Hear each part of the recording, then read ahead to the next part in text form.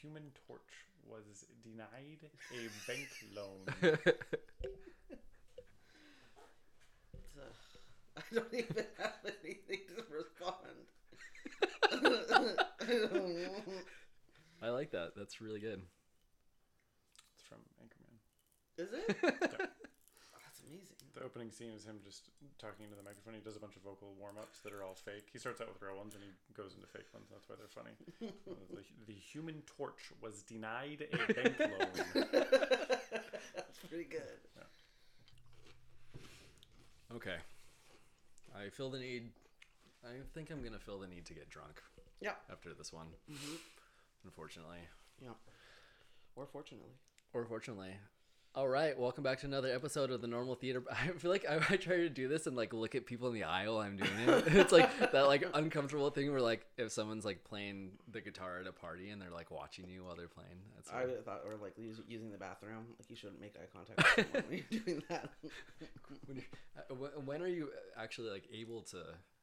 Well, make you're so obviously not a girl. We go to the bathroom with each other all the time.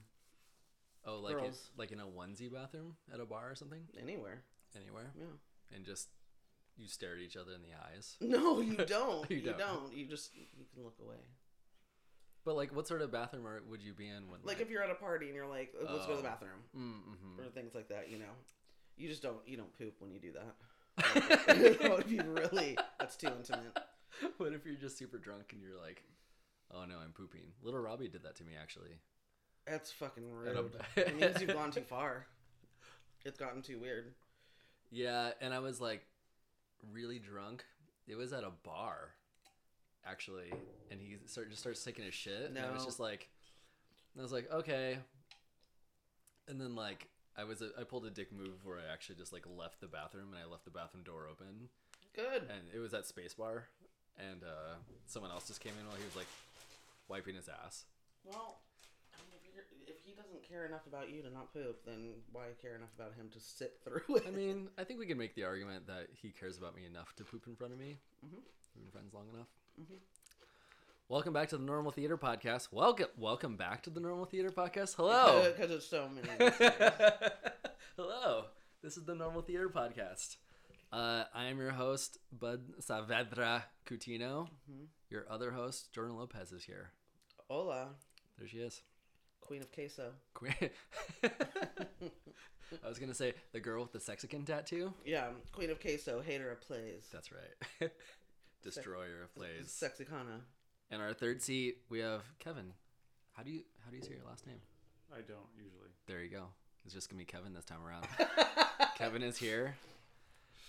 We have really gracious partners who are willing to come do our podcast. Thank you so much for being here. Sure. I mean, I was tricked into it, but yeah. By who? By my wife. What did you think you were going to be doing tonight? Well, I mean, play, and then, there was drinking, and then microphones, and then, I don't know, I just figured we'd see where the night went. Here we are. Yeah. Also, it was like, I know that he wasn't doing anything tonight because I'm his partner, and I was like, well, I mean, if you're not doing anything. I mean, define not doing anything, because I'm working my way through GTA 4.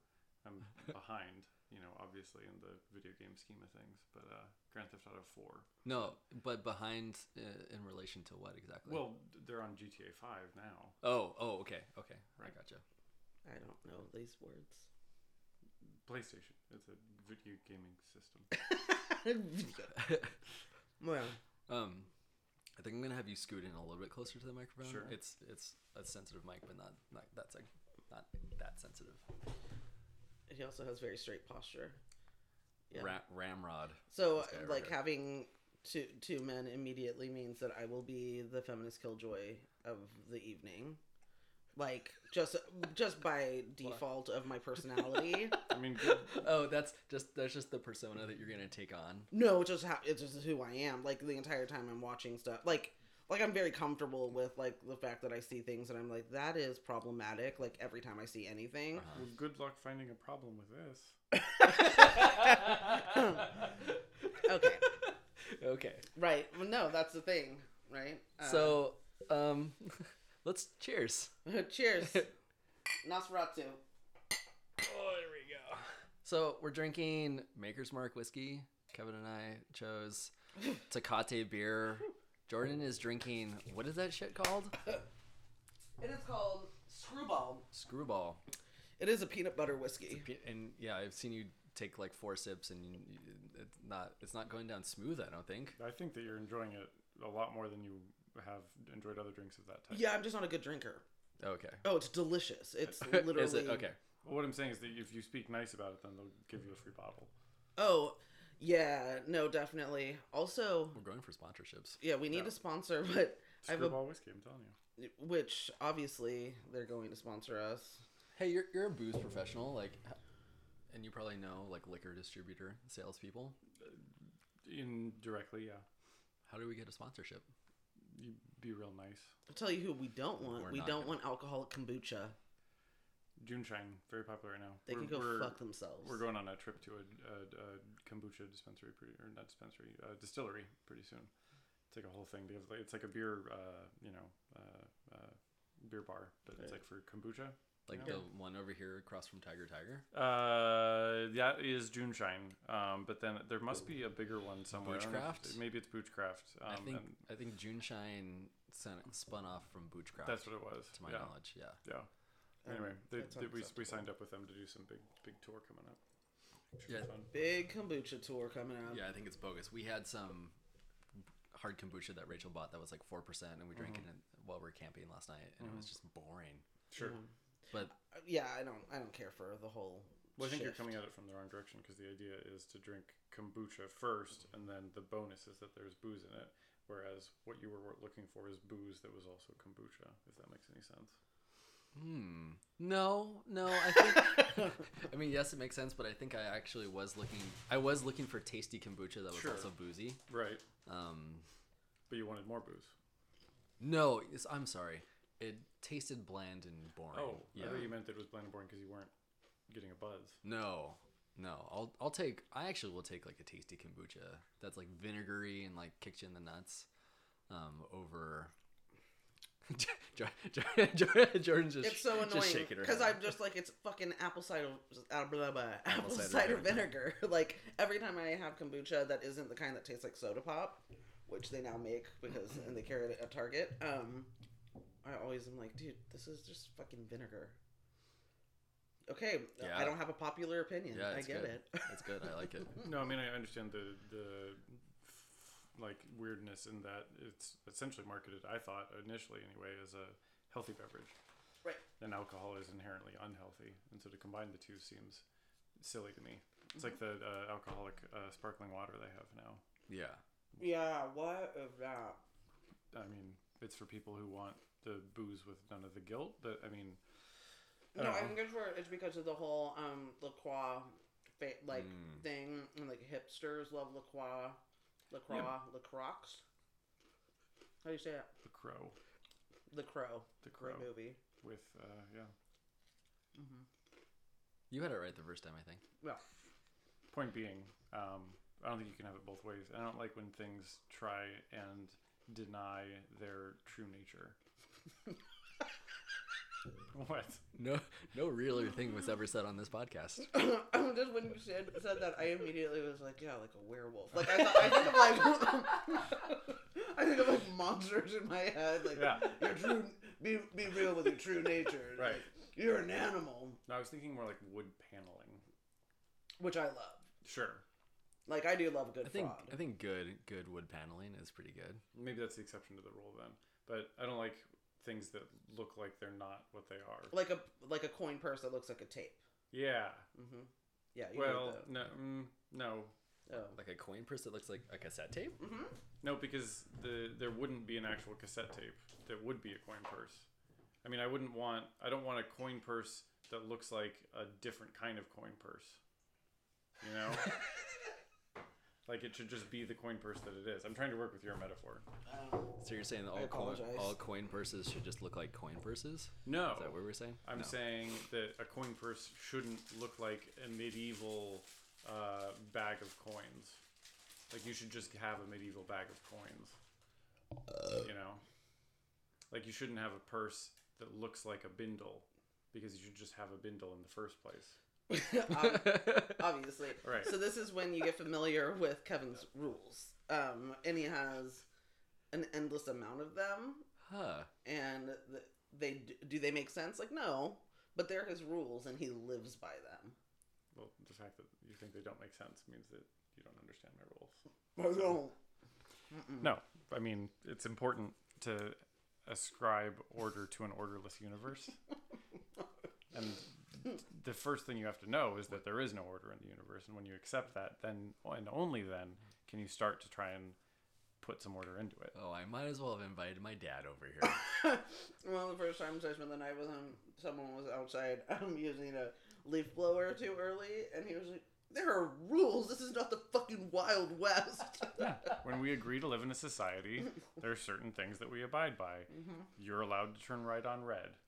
Use your turn signal at least more than half the time, and don't use a leaf blower at 7 o'clock in the morning. Yeah, it's antisocial to do that. And, for sure, might I add, illegal. There are laws. It's also bad for the environment. Also, get a fucking broom. Jesus. Yeah. Mm-hmm. I mean, I could see myself with an electric, like a battery-powered leaf blower. Yes. Oh, you would love that. I've hung out with his coworkers a number of times. I told your coworker Steve about how one of the first times we hung out, you tried to stop me from jaywalking, and like it is evidence of like how different we are. Because I'm like, don't you ever try to prevent me from breaking the fucking law. Like, I will jaywalk. I will, like, any rule I'm fine with breaking for the most part. Like, if there's a reason, do it. Like, if it's like a stupid law that just exists but is not applicable to that situation, like, fuck it. And you are totally different. Like, you're duty bound. Well, I have an interesting relationship with jaywalking specifically, I think. Just that, you know, it's a law that existed. It didn't exist for a long time because streets were multi-use for everything. You've seen these, I'm sure you can Google it, these video footage of, you know, people going down the middle of the street in like the 10s and the 20s. And there's these, you know, there's street cars and there's horse-drawn carriages and there's people and there's no determined lanes. Everyone's just sort of flowing in and amongst each other, and it all works because everybody's moving at roughly the same speed, and the carriages are moving at the same speed as the people are moving at the same speed as everybody else. And so there wasn't any law against like stepping off the sidewalk into the street because streets were for everybody, not just people in cars. And then as cars started to get faster, things started to change and they pushed everybody else out. But why does that make you have a weird relationship with jaywalking? Because I have a belief that there should at least be an attempt to ascribe order to an orderless universe. Oh, yeah. And so if we are in a society, there are some rules that, while they seem silly, the fact that we all follow them at the same time then makes them better. And so jaywalking is one of those things where, like, yeah, on its face, it doesn't make a lot of sense theoretically because we're all doing it, though, and we all agree to do the same thing and behave in a predictable manner, then that's what makes it make sense. Says the man who's married to a woman who hates fucking cops and rules. So we even each other out. That's the idea, I think. Yeah. I'm an optimist and you're a pessimist. I 100%. see, you know, this event that we saw tonight, right. And I was able to draw things from it that I don't think you were able to draw from.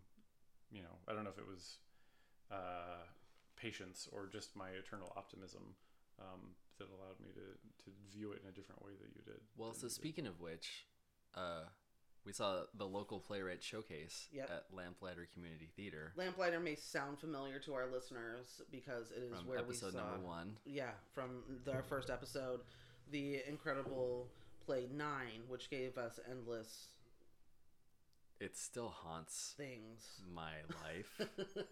I think I was saying I have the Stockholm syndrome. Yeah. Like I think I would like to see it again. Yeah. Here's what I'm gonna say right off the bat about these. I liked this more than I've liked anything that we've seen so far. Okay. Undeniably, this showcase had more redeeming qualities to me than anything that we have seen so far. That being said, it was excruciating still. It's the most, and I'll preface what I'm going to say with, it was obviously because it was intentional. It was the most amateurish of like play that I've seen done in that setting. And obviously it was again on purpose because this is the local playwrights showcase. This isn't things that have been on Broadway. This isn't things that have stood the test of time for a long time. And it was very clearly things that people had just written, and they did it because they love the craft and they have enough connection to like have someone agree to put their thing on, and that's why we were able to see it like we were. And I think that was really interesting, and I think that again, I sort of mentioned this earlier to you guys, that the medium defines the message, or the medium is the message, and so the way in which the art was given to us has a lot to do with how my enjoyment of it was, and I think yours too, because if you'd seen that same thing in a different setting, I think that your like of it would have been a lot less.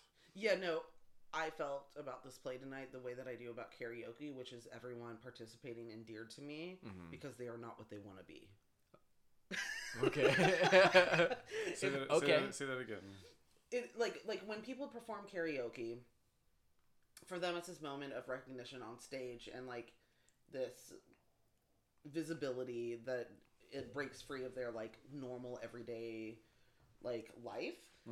And so I think for these performers, it's like, you know, some of them were not super young, some of they were all of like, there was not a spring chicken in the whole batch. There was one. Well, towards the two, end, maybe. But the point is that they probably are not going to have a career as like a large figure in acting, but they're committed to it, and for the time that they're on their stage, like they're living for themselves, and it's something that they love, and that moment, like they love it. And so it's probably similar to like how I feel when I do karaoke, and the way I see other people is like, with the shit that we have, we're creating the space for like make believe and magic differently than I usually see plays. Do you think that was showcased more because it was this local writer showcase?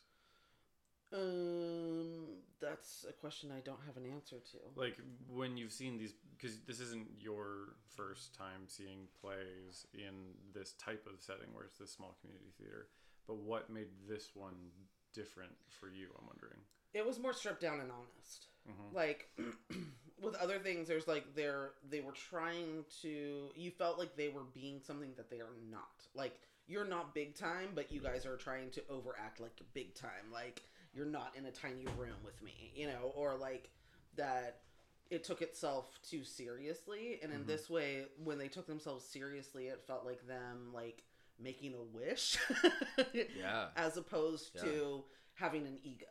Like, it was like them participating in something that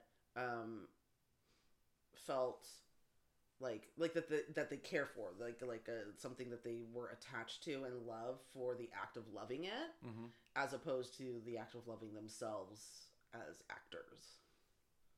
Yeah, I know what you mean, because like the other two plays that we've seen together are Sister Act, the musical, and Nine, which was also a musical, right? And those are both big Broadway plays done like on a tiny small town sort of level. And yeah, everyone was big and larger than life, and really just getting into it. But yeah, I think some of the acting in tonight's show, some of it was sort of like, a lot of the actors I was like, oh no, I don't really care about you at all. But some of it, you would get some glimpses from some of the actors, and I was like, oh, you're really there. You're really there. You're making a good choice, and you're sticking with it, and it's very believable, and it's like pulling me in. And they cared about their characters. Everyone cared. I think that was very evident from the get-go, that everyone playing their character was like invested in how that character was perceived, and like, bless their hearts, they're doing it for assholes like me, you know, that like no, they're not. I mean, no, they're not. They're really doing it for people who are way better than me, much nicer people like Kevin. Right. No, exactly. Well, thank God there's a Kevin there. So, and also, like, the reason that I always give a ton of money for their fucking raffles is I'm like, if I'm gonna hate this so much, I should support them. Yeah. You know, like, I should give back to this, because again, like, having a community anything is amazing, and I love the volunteers, and I love that they have that space, and I also fucking hate it, you know, but like, I'm gonna start working there, I think. I mean, yeah, it's not great pay. For free? To volunteer. Yeah. I mean, what if I start working there, and then we can, once we write our own play, which is the ultimate goal of this podcast. Oh, no, it's not. Oh, I didn't tell you. Oh, yeah, no, you did, but I thought I was just gonna support you a lot in that, and then like this is an idea I had. No, we're gonna write 9.5. Oh, right. The sequel to 9. Mm-hmm. And That's right. And Guido Contini is gonna have an adult lesbian daughter. Right. And he's gonna be like on his deathbed. Right. I imagine myself sitting next to you with a typewriter and like loudly typing as you dictate the play. My amanuensis, just like writing everything. Mm-hmm. I'm like, that's genius, bud. You're on fire. Clack, clack, clack, clack. I've got a typewriter somewhere around here. Yeah, sure. So the first one.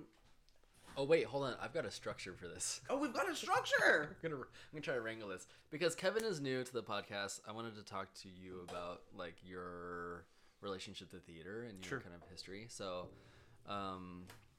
yeah, you like theater? Is that correct? Yes. However, I don't have as much experience with seeing it as I would like to, especially in the last 10 years or so. Well, since you met Jordan. Well, no, even before Jordan's, then a little. I mean, I can use theater. Right, I can use her as an excuse. I think.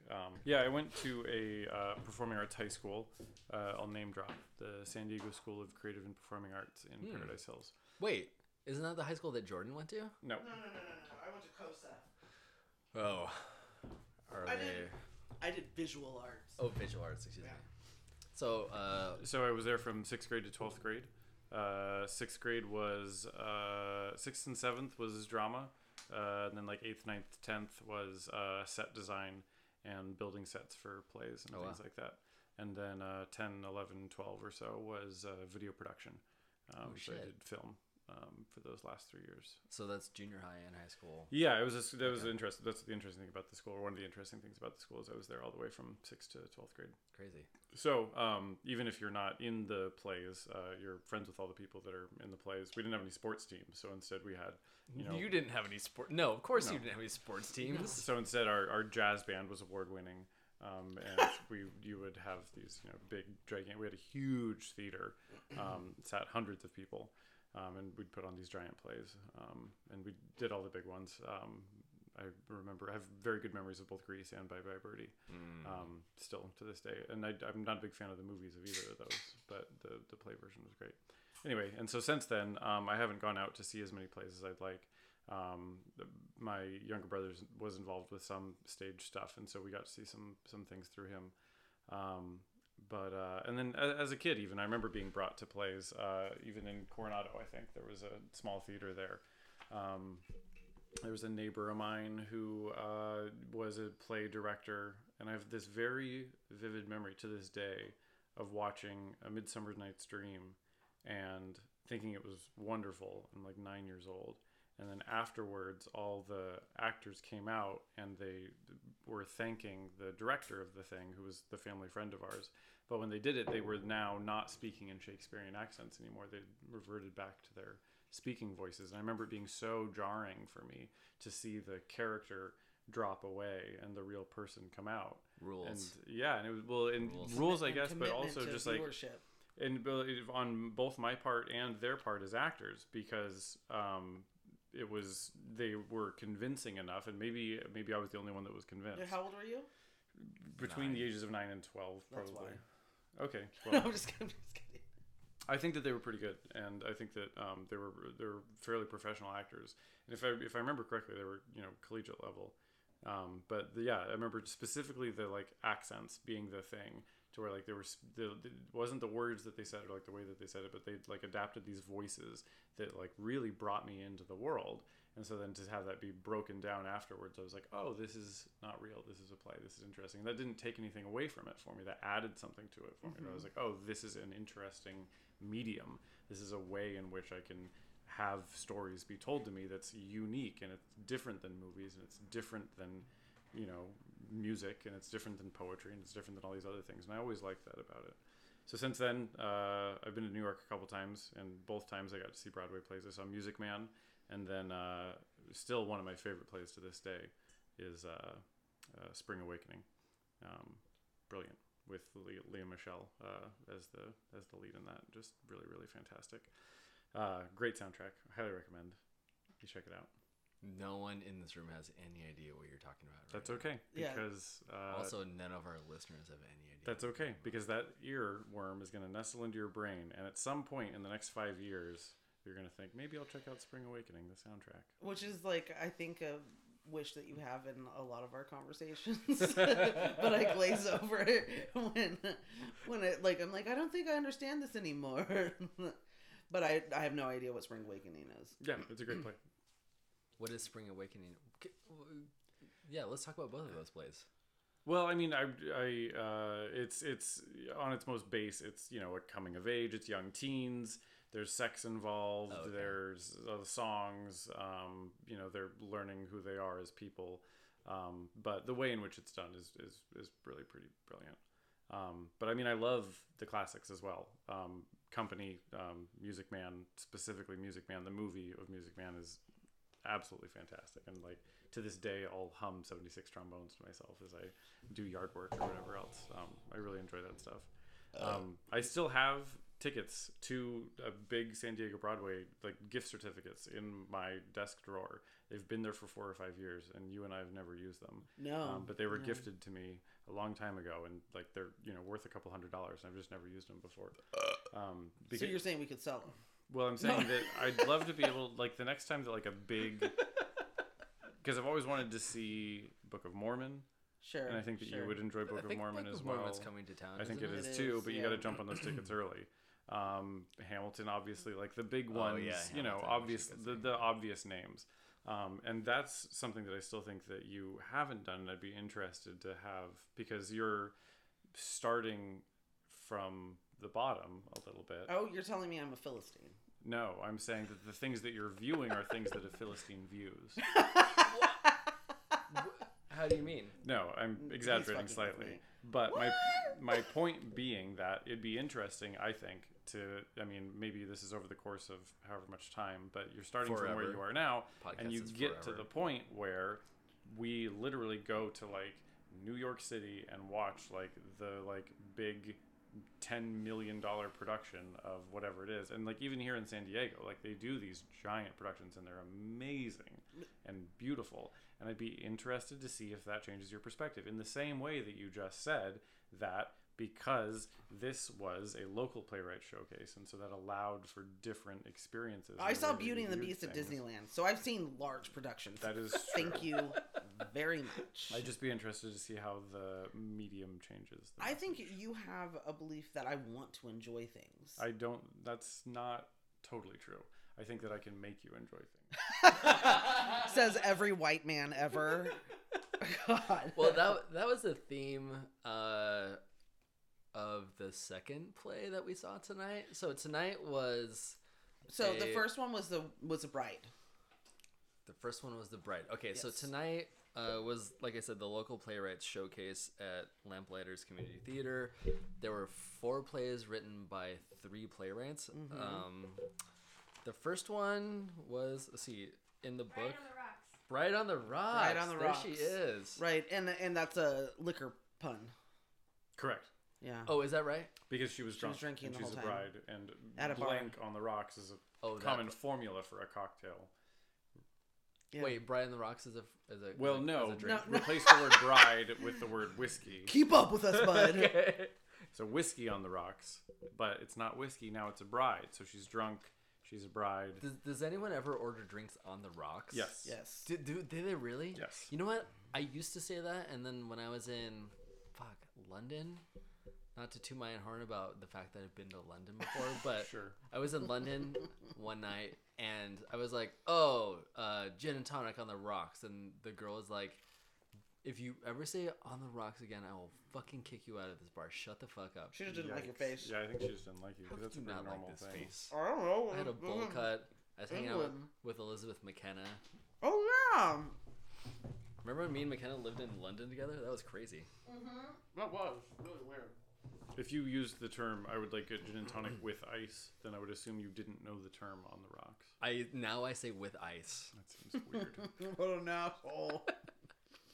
So I think it's a rule that we have to say Elizabeth McKenna and Jenny Kelly. Every episode. Yeah, because then I will know if they're not listening, and then I'll be like, oh, it's weird that you don't support me in my endeavors. Yeah, how does Jenny Kelly like our podcast? Does she even have anything She said, to say about she it? said, quote, you were made for podcasts about my voice. And I was like, that's true. Thank God. That's true. There's something I can do. I was just fired, so. My favorite thing about Bright on the Rocks. Okay. Jim Sprague. Wait, what? Jim Sprague. Was that the bartender? It was. In fact, I would So almost say that he was my favorite actor of the entire Really? production. So him and Michelle Burkhart, they were also in the third play. Correct. Am I not wrong? Okay. No, you're right. You're correct. Okay. An Honest Arrangement. Correct. So I have like partial face blindness, I think. And so I was just like, I think that's the same guy, No, but was it the same. really took like halfway through the play for me to like. So I thought that Jim sold the whole thing. He absolutely had a ton of experience, and it showed. Jordan shaking her head. I didn't like him? I didn't like him at all. Not in the first one. I No. thought that he looked like he memorized lines. Mm-hmm. There was like moments of delay where I could see his brain working to remember said lines. He was cute as a button. Don't get me wrong. He was the only one I really thought that cute. didn't do that. I thought everybody else was. Well, I mean that's not true because. So the other thing I'll say is and I think we should say, of the 4 plays, 2 were readings and 2 were not. Correct. Which is the first time I've seen that, and I was like, Oh. oh boy. Yeah. I think that's just an aspect of like those 2 actors, Jim Sprague and Michelle Burkhart. I think Yep. they're just good actors. Right. Yeah, Where sure, like sure. they were just able to memorize their shit, and the other ones were just like, Sure. hey, this is a 10-minute play. No big deal. We're gonna cast you, but you know you could. Well, be and that's the on other thing is book. like sometimes these. I mean, if you're like cast in Shakespeare, then you've read Shakespeare before probably. But if you're cast in Bride on the Rocks, you probably haven't read Bride on the Rocks before, so it might take some time to get comfortable with the Right. material. I mean, I wasn't comfortable with it. I thought Jim Sprague was incredibly comfortable. I'm surprised that you thought that he didn't do well. I loved him in both of those. You're surprised? That you thought that he specifically didn't do well? Yeah, absolutely. I don't think that he didn't not do well. I just didn't. I wasn't like, oh boy, I'm there with you, man. Hey, okay. So I think he was present, and I guess we're gonna talk about both plays that he was in. I think he was present. I didn't love his thing. Yeah. I didn't really identify with him. I thought he was pretty one-dimensional in how he played it. Well, both of his characters were similar. Like the bartender could have been the same character. Yes. But I didn't have a problem with I that. He exuded warmth Right. to me. He had moments where he was more animated and involved than others, and I was like, okay, like, I mean, whatever. It doesn't matter. I just was kind of like, the entire thing was irritating to me. Well, So, it was talk- a place where you're irritated. Well, so the thing Talk about the thing I focused on, sorry to interrupt, Go ahead. with those 2 actors is that they were both really good at masks, which is like this idea of like the way you kind of compose your face throughout your play. Like, I mean, Michelle Burkhart, like the way she had her face going. Yeah, totally. For the Bride on the Rocks was like, I mean, it was a bit much. I thought she kind of overacted that particular role, but her face was like really like strong. Right. And then it was completely different for the third play. Totally. And I thought that was really talented. And I actually think Homeboy that we're talking about did better in the second play than the first one. I liked him better in the second play. Second play. Yeah. But just the play itself, the writing and what it was about, and the dialogue, I was pissed. Are you jumping to the third one? No, I'm talking about Bride the on the first Rocks. one. Bride on the Bride on the Rocks. Rocks. Okay. I was pissed at least 10 times during that. Sure, it was interesting. No, No, it wasn't it was interesting. it was well-worn territory about what women want, being the wedding and how they are perceived and not being alone. They even reference a fucking the old cat lady who dies with all of her cats and is gonna get her face eaten, and it's like, dude, That's well worn. yeah, it's irritating. I didn't think that anything that she was concerned about was interesting or compelling at all. And she also never spoke about her partner. She was not a real person. Her partner was not a real person. The fucking bartender was not a real person. Like none of it. And so there was there wasn't a conflict. No. And so there wasn't a resolution, and so it wasn't. No, the resolution she goes on her honeymoon.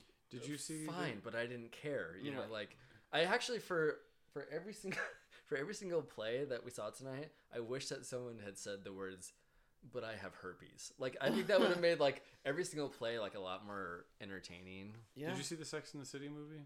No. I did.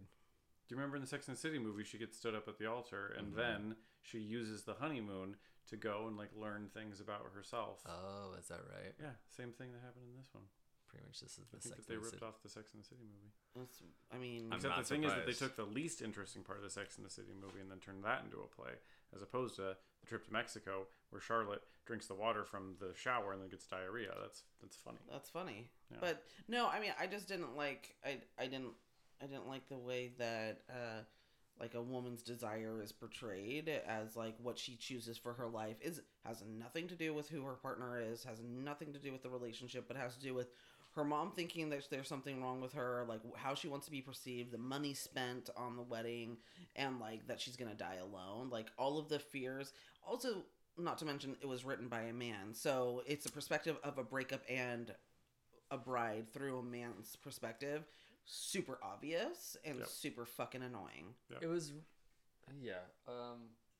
written by a baby boomer man, Right. nonetheless. Right. And so I found that odd. Like I do love the idea of like look, I go to specific diners because I love the old dude at the counters, right? Like I get the relationship between like this person who's in a fucked up situation and someone who's lived longer than them, who's seen more than them, who is able to be like, chill the fuck out and like go find your joy, like, which I think was what it was trying to be, but all I could see was how offensive it was. And like, so instead of it being like this like buddy moment where like old dude gives sage advice in the dark bar, I just saw like, oh, you don't understand women and you hate them. None of it was believable to me. Can I give the plot of it real quick before we Yes, go further? please do. Yeah. So, open on woman in bridal gown at bar with running mascara. Right. Which is a striking image. Yes, and, it was. You know, It was that's absolutely a great. striking image. But the thing about it is, you already know if you had just shown me that picture and then said, Kevin, write a play, I would have written the same, you know, like, I would, not that I'm saying I would have written the same lines, but I would have, if you had said, Kevin, what is this play going to be about? I would have said what it is. You know what I mean? It didn't surprise me in any way. And what it is her having this essentially monologue almost with this bartender about, I've been left at the altar, what am I going to do with my life? I'm going to die and cats are going to eat my face kind of thing. Right. I liked the way that he convinced her to go on the thing. I mean, I felt it did all feel a little bit, I don't know what the word is, well-worn territory, I guess, is the phrase we keep coming back to. But yeah. I mean, it's a bride who is sad that she's been, you know, left at the altar. You know, it could have been more. So what did you not like about it? Explicitly. Explicitly. Yeah. So I didn't like that her disappointment was over. Yeah, what was it over? Her guests, her dad paying money, the fact, like, making fun of the fact that he couldn't even pay enough to have champagne that wasn't just from Australia. So, like, all of her investment in the wedding itself was, like, felt really superficial, and her disappointment felt super selfish. And it would have been a different play if we had identified with her as a person that we liked. But I don't think that's what we were supposed to do. I don't know. You don't think we were supposed to identify with her? No, not really. I mean, like you said, she kept exhibiting all these ways that like she wasn't likable. And I think that was supposed to be the turn, is that she's like, I'm a bad person, I'm a bad person, I'm a bad person. And then she has the monologue where it's like, oh my God, you're a bad person, but we like you. And then the play's over. That's what I thought it was. That's giving the writer a lot of credit. Okay. I don't think she was ever likable throughout. And that's a disservice. I think she was supposed to be relatable. Like, I relate to the pressure. Like, as a female watching it, I think it's like, okay, so I'm supposed to relate to the pressure of getting married, of the expectation of a marriage, of not being alone, of what your mother wants, of who your father is. Like, sort of like, this is the role that we're supposed to play, and this is our moment, like the bridal moment. Like, you're brought up with the belief that is like the most, it's the most important moment of your life. And so if you're given that forever, then that's what has been taken away from her. So I think that you're supposed to like kind of like relate to her and the pressures of society and like that big moment where like all of your family and friends and peers are witnessing you, and like what a bummer homeboy doesn't show up, and you're like, God, like, and now I know what they're gonna say on Monday when I show up at work, you know. And it's like, God, I get it, like everyone views me this way because women are obviously one-dimensional, and so you're Right. supposed to like Yeah. relate to her aggravation and disappointment at not being a successful female. So was it? So she was. Yeah, she's one-dimensional. Mm-hmm. Yeah. Sorry, I'm drunk already. Yeah, I was gonna say absolutely. something really good, but I No, I know. forgot. I totally knew you were gonna say I started that, so thinking you're about smart. the camping spot we went to last night. It Yeah. just slipped into my You mind. went I'm a so few different sorry. places. That happens. That happens. I think that the way that I would have liked it to see it changed is that I wanted to relate to her more. I wanted her to be more likable, Yeah. and I wanted to feel that I was on the same page that she was from the beginning. Sure. And instead, it was that, you know, she was exhibiting all these reasons why. I mean, I don't know, maybe they weren't as overt as I'm remembering it, but it seemed like they were saying, like, all these reasons why, like, reasons why he wasn't there. Like, there are these things where, like, oh, I'm mean, and I care more about money than anything else, and I care more about how people view me than I care about how my own feelings. And, like, these are the reasons why he left. And then she had the monologue, which was, like, there should have been like a neon sign that said like, this is the monologue, because then it was like, here it is. And then she had this whole long speech about the cats and everything, which was, you know,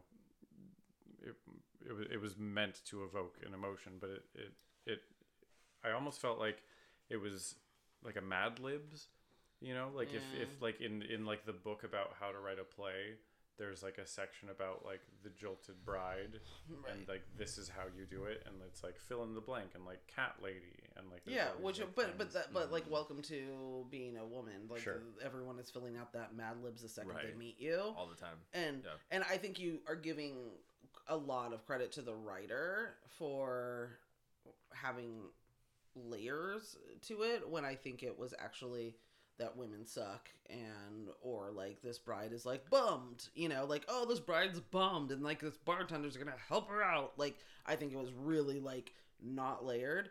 Here's what would have been better, and I was hoping was gonna happen, was that he was gonna be like, let's Let's go to the courthouse, Uh-huh. get married. I've already been married 3 times. Let's do it one more time, and Yeah. let's go on this honeymoon. And then I'd be like, yeah, because people are afraid of being alone. It would at least like make both of them idiots. Right. You know. So, you were kind of touching on like what did it make her a bad? Was she a bad person? Like, did she cause this dude to like not show up? Like, It's hard- because that was something that I kept on wondering about the entire time. Like, well, she is kind of a pain in the ass, or she's written to be a pain in the ass, or acted that way at least. Mm-hmm. So is it that? Are you saying that? God, I'm too drunk. I got too drunk for this podcast. God damn it.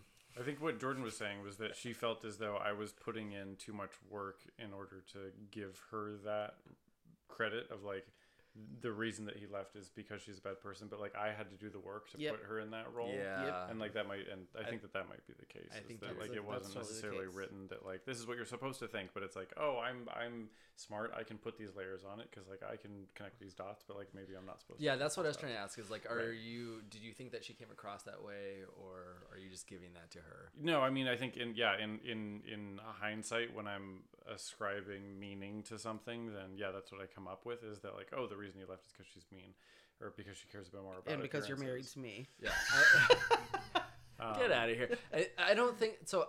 What you're talking about, I don't think that was very clear in the play. Sure. From Yeah. the writing was not very clear why it was that he did not show up. It was not a 3-dimensional situation at all. It was just like, this happened. What are we gonna do? Also, sorry, was it distracting that she was like a bride who got jilted at the altar and she was like 46 years old? I mean, I Like- think like that that was it hard- was that was distracting hard that for he me. kept saying young woman, and I was like, she's like 47 years yeah, old. are we sure, but the other thing is that I know for a fact that the Jilted Bride can be a character that I love because of Doctor Who. Is there right? There's a Jilted Bride in it who I fucking love, and she's a tough cookie, and you're like, this is a shitty situation, and you're totally human. Totally. Like, you're totally lovable, right? Absolutely. And yeah, so I have to blame, I don't blame the actress. I absolutely blame the writer for how, like, shitty she's portrayed, because the actress committed 100%. She really did. She really committed. Michelle Burkhart just fucking acted the shit out of that for sure. I mean, I thought some of her acting was like a bit too much. Sure. Where she was just like larger than life, but then I kind of realized, because I saw her other play tonight, that like that was probably a director thing where they wanted her to be larger than life. And you kind of have to act pretty big when you're in a wedding dress. It's true. Like, you're gonna get swallowed by who you're supposed to be. Like, if you're not, and you can't be perceived as fun. Like, I mean, it felt like a role that demanded being sort of a caricature. So I didn't fault her for any of that. You've seen more one-act, 10-minute plays than I have, and that was one of the things that I was struck by between both the first, second, and third plays was that essentially all they were conversations between two people. Yeah, that was really hard for me. I've taken like one acting class, and it was very like Stanislavski method style, which is like it should be like actions more than like just like dialogue back and forth constantly all the time, because like I think I tried to say in our last episode, you could just have like a play without words. Really. I remember you're trying to fucking sell that shit to me. I remember having a conversation with a friend of mine from high school, again, when we're all acting in plays and learning what live theater is. And they were saying, Liz DeLeo, who was in my wedding party, was saying, her argument was, anything that you can do in a movie, you can do on stage. Any movie that's ever been made can be turned into a play. That was her argument. And I said, that's obviously not true. Bullshit. Right, but it is true. No. It is. Nope. No. There are ways to do it. And so, the thing that made me think of that is like, there's movies like My Dinner with Andre, where it's literally two people talking to each other for 2.5 hours. But no one actually really likes that movie. And we're not ever having a guest who has seen My Dinner with Andre back on the podcast. No, okay? never. That's just a rule. Also, no one has ever liked that movie. They just no, say and that.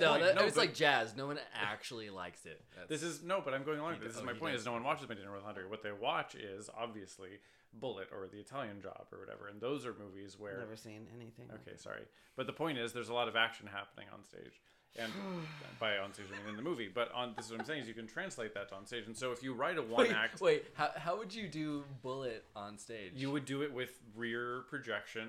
You would do it with, and this is what I mean. We both that cinema verite shit. Where right. Well, and this is what's funny is like French Connection. You do French Connection. Yes, on stage. exactly.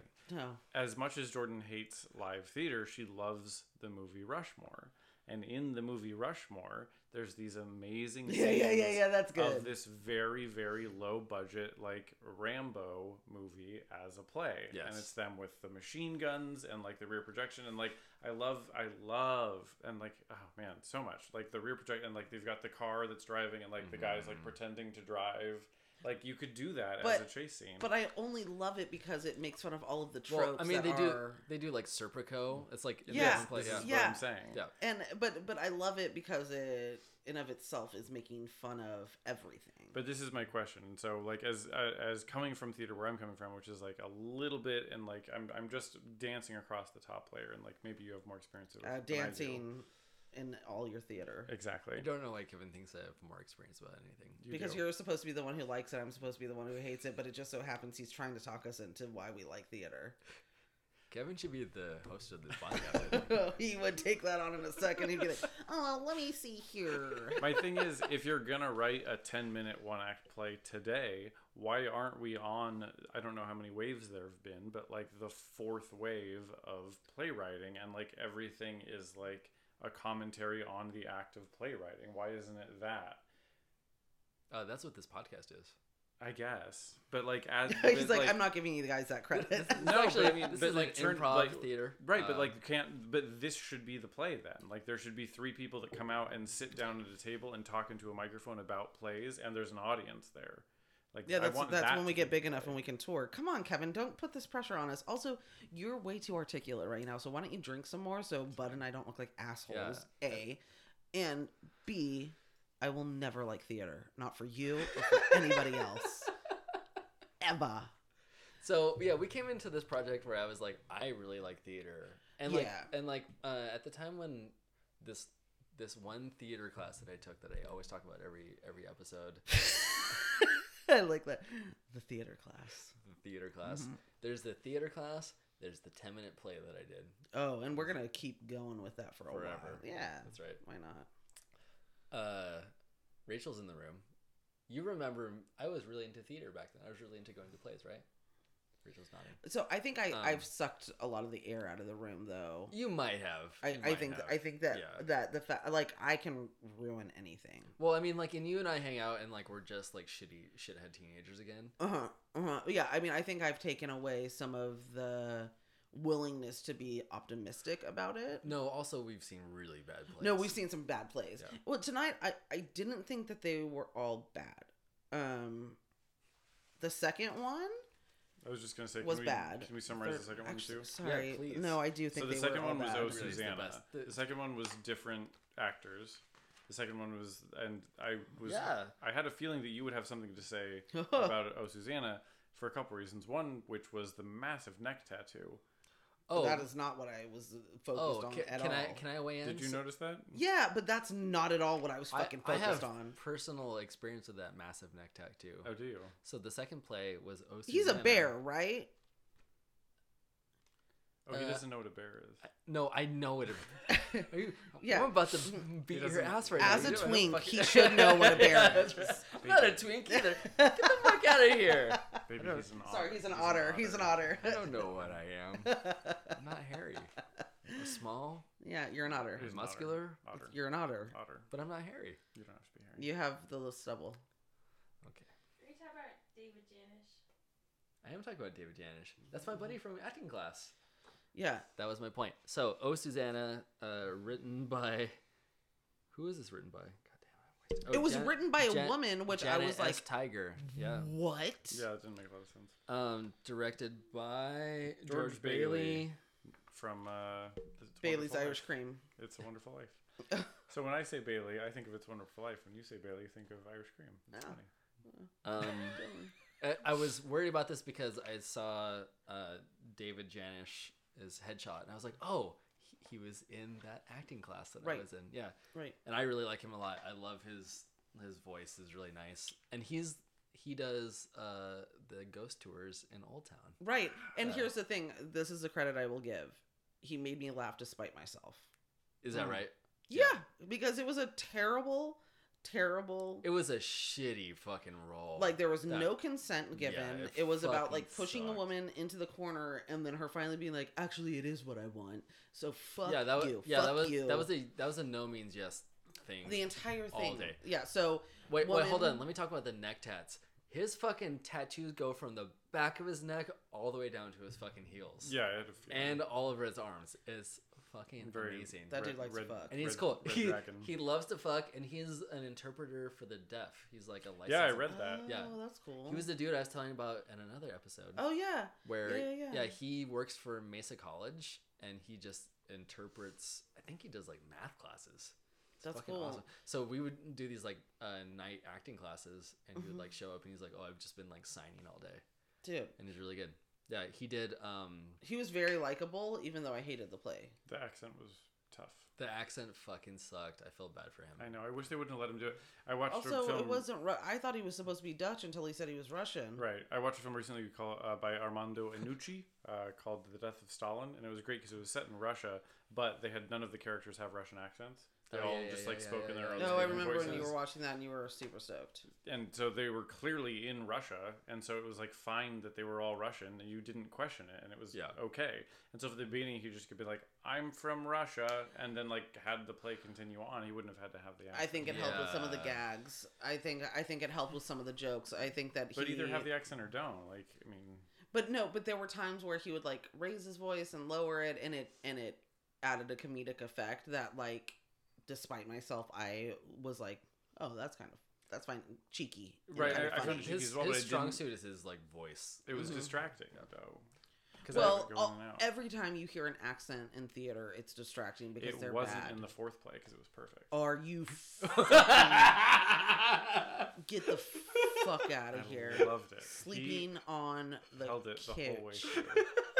No. What? Yeah, what an asshole. He's like, I'm gonna be the contrarian tonight. No, that's not it. So the accent's whatever. I literally laughed into the wall because I didn't know, because I was Where so do you caught go? off guard by that statement. Where that do you go from there? I didn't know how to turn Welcome to appropriately. my life. So the play was about a woman coming home from her husband's funeral and being propositioned by her The piano. the child's piano, teacher. yeah, Child's her piano child's teacher. piano teacher. And he's like, no, you're going to go out on a date with me. And she's like, well, I couldn't have. Of course not. This is so rude. It's inappropriate. Well, what I didn't At like one about point, him, he let slip that he'd been asking her out at least once every year Like every for the year. past 15 or 20 years. what I didn't like about him is he was like, "What do you mean you don't want to?" Like, Yeah. like he was so fucking one dimensional. It just was crazy. And Well, he it was was just tough, a too, persistent because- fucked up man. Well, and they kept relying on the trope of Yes. like he's the immigrant who doesn't understand the way of the world in America, Yes. but also he's been the piano teacher for 20 years. Like he's been here, he knows how things work. Dude, there's too many characters in throughout this entire night that were like, "I'm sorry, I am foreign. I do not know There's the a word." big foreign theme. There's Yeah. a big foreign thing of like, "I do not know the word corn cob. Do you know what does Right. like? How do you say? How do you say corn?" Stage. yeah, Yeah. yeah. That I was, thought it lacked everything, but I didn't like that it was like basically like consent isn't necessary, a woman's desires aren't necessary, and I the man really can don't define like it, and a man can decide what your needs are, and then she's like, "Those are my needs," and So what were ways that the playwright tried to make that sort of okay? oh god, so many ways. So like she had one love who impregnated her out of wedlock, and his way of making good on that deal is being like, "Hey brother, I'm gonna leave her and go off to the army to see the world," Which is fucking horrible, by right. the way. So But I liked the way it was. I liked her monologue in the way that she, like that from an acting perspective, the amount of information that she delivered in a short time, that specific monologue about like, this is what happened, this is the history, about this is the guy I was in love with, I slept with him, he died, I married his brother out of wedlock, da da da da da da. I liked that specific, like you literally did it just as well as she did when she was reading. I suppose. But I mean, No. my No, I disagree. Thank you for pointing that out. 'cause my I'm- silver lining of that play was that specific monologue, and like I didn't like a lot of the accents, I didn't like a lot of the other dialogue, but that specific monologue I thought was good. I thought her acting was really good. I thought she did a great job. I Yeah. actually thought they did a fine job. Yeah, her monologues were really good, specifically that one. Mm-hmm. Yeah, it was like super believable. Eh. But when they interacted together, I was like, oh, this is fucking bullshit. I hate this. I think that it was the subject matter and the way that it was written. It was dumb. It was impossible for me to see past that and being like, this is really an issue that we need to look at. Like, this is like the You mean that people think this way in order to write a play? yeah, like and that this is the pervasive thing of like romance is a dude finally deciding to bestow happiness upon you with his knowledge, and then you're like, oh my god, that's what I've always wanted. Like, fuck you, fuck all of this. This is bullshit. Like, Right. Well, and I want to believe that it's written as like a this guy over here. tribute to the way that things were written in 1940 no. kind of thing, and like obviously things aren't this way anymore, but like this No, is it the was style easier. of romance that was done Boy. in black and white movies and things, and so it's like a tribute to that Bless your heart. lifestyle. Here's what it would have been cooler Yeah. is that if it was her being like, my fucking old man's dead because I married him because everyone judged me if Right. I had a baby out of wedlock. Right. Now I'm gonna get mine, and about it being like two older folks finally able to like live their truth and their dream and having agency. Right. You know, if they had like an affair, Oh that yeah, would have been way better. way sexier. Well, Like- she even openly said, she was like, this feels like I'm being pressured into marriage in the same way that I was 30 years ago. And she's like, but then I'm gonna like it in a second. But I off. like it. Yeah, yeah. Like if they had like a slip up and they had an affair like 15 years ago, right? Never happened again. That would have been fucking believable. But it was just like, no, I ask you out every year and it's like a joke, but I still want to do you. So will you marry me? Oh, you said you would. Like, let's do it. Yeah. Let's was get it this going. play a comedy? Yes.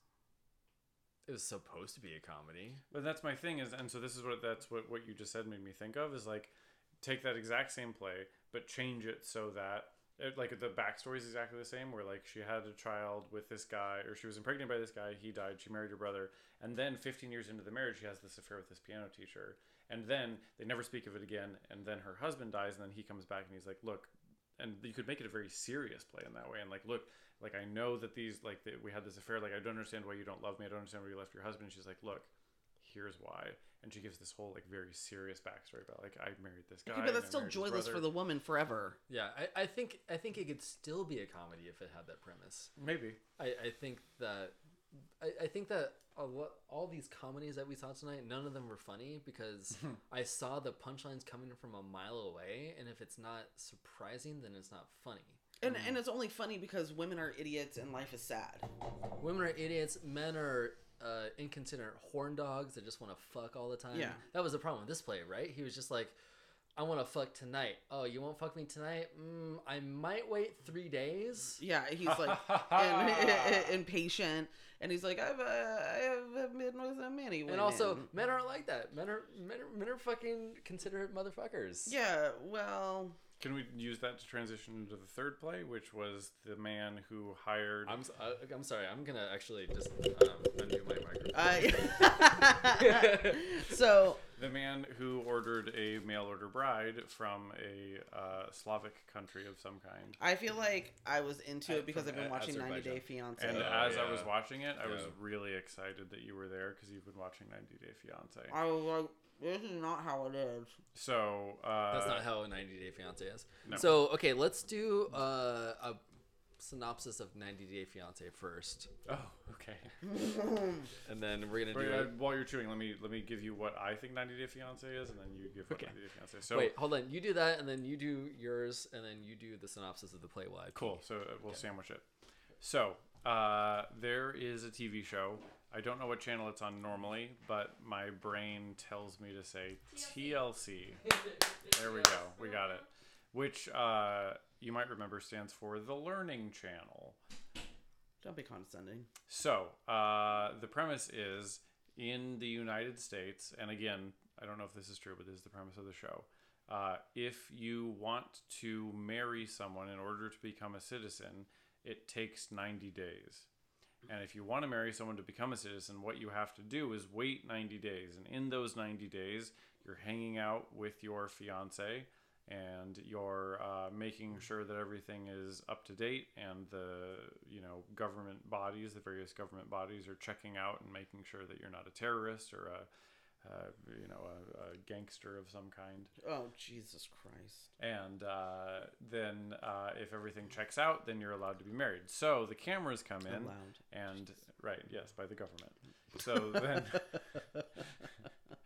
the cameras come in those 90 days, and drama ensues. And so oftentimes the pairings of the couples are disproportionate in terms of the backgrounds that they come from. Oftentimes the American half of the couple comes from a place that's more fortunate. And it's called colonization. Thank you. And so it's entertaining to watch because it's very... I was surprised at how self-aware it is. Kind of. Yeah. No, I mean, yes. But... So similar, it's kind of what you said, except for you have 90 days to get married to this person. You have 90 days to decide if it's going to work. And if you don't get married within the 90 days, then they have to go back to their country. And it's basically a show where you see Americans going and being like the most disgusting American you can possibly imagine. Like, colonization is real. They go to other countries and they're like, oh, like... I'm old, decrepit, shitty bankrupt, but this Filipina will definitely want to marry me. It's a good example of like American being a synonym for entitled. Yeah, big time. And it is like you see people in podunk ass towns who think that someone who's like living in fucking Italy as a male model is like using someone to get a fucking green card, and you're like, no, dude, he's got his Who was life the woman set. from the Midwest who wouldn't eat anything? Who wouldn't what? Eat anything other than... Oh, dude, I forget what that little bitch's name was, but she went to Morocco to get her man, and she was like, I don't eat vegetables. I don't like vegetables. And you're like, fuck, God, you're fucking disgusting, you and your chicken nuggets. So... Remember when we had our honeymoon at the hotel in Disney World? And Americans only ate chicken nuggets. Well, you're ruining the punchline, baby. Oh, shit. Oh, did you step in his punchline? Yeah. So we had our honeymoon at this... I heard about this recently, and that sounds fucking fantastic. Yeah, and so, I mean, Disney is Disney, and Disney has problems, and we're all aware of them. That being said, they're at the resorts, they pay buku bucks to get these 5-star chefs in to cook these amazing meals. And so when you stay at the African-themed part of the resort, they have legitimate African food, and there's like root vegetables and boar and like these amazing chutneys and like weird flavors, and they're amazing. That was really good. At the buffet.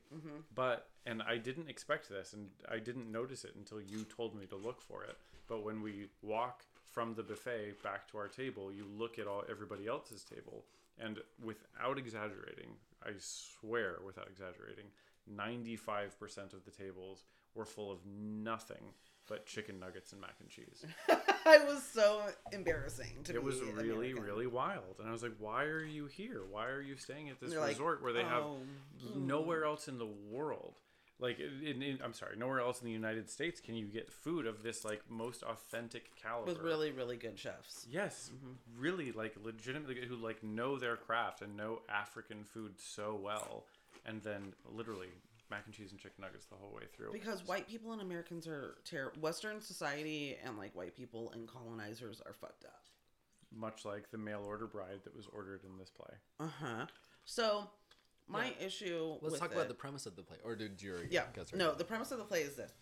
It's at the airport, and you see a gentleman who's a little bit older, nervously waiting. So, and it was the same... actor that played the bartender. Yeah. Yeah. The bartender and the bride.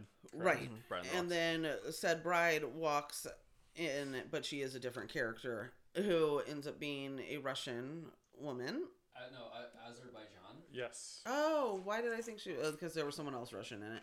Anyways, the point is... It's fucking close enough. Also, Slot. her accent was really not great then. I liked her accent more than I liked the accent of the Russian in the previous play. Well, that's fine. But she has a fake leg. I agree. It was way better. Yeah. She has a fake leg. And she feels like... That's right.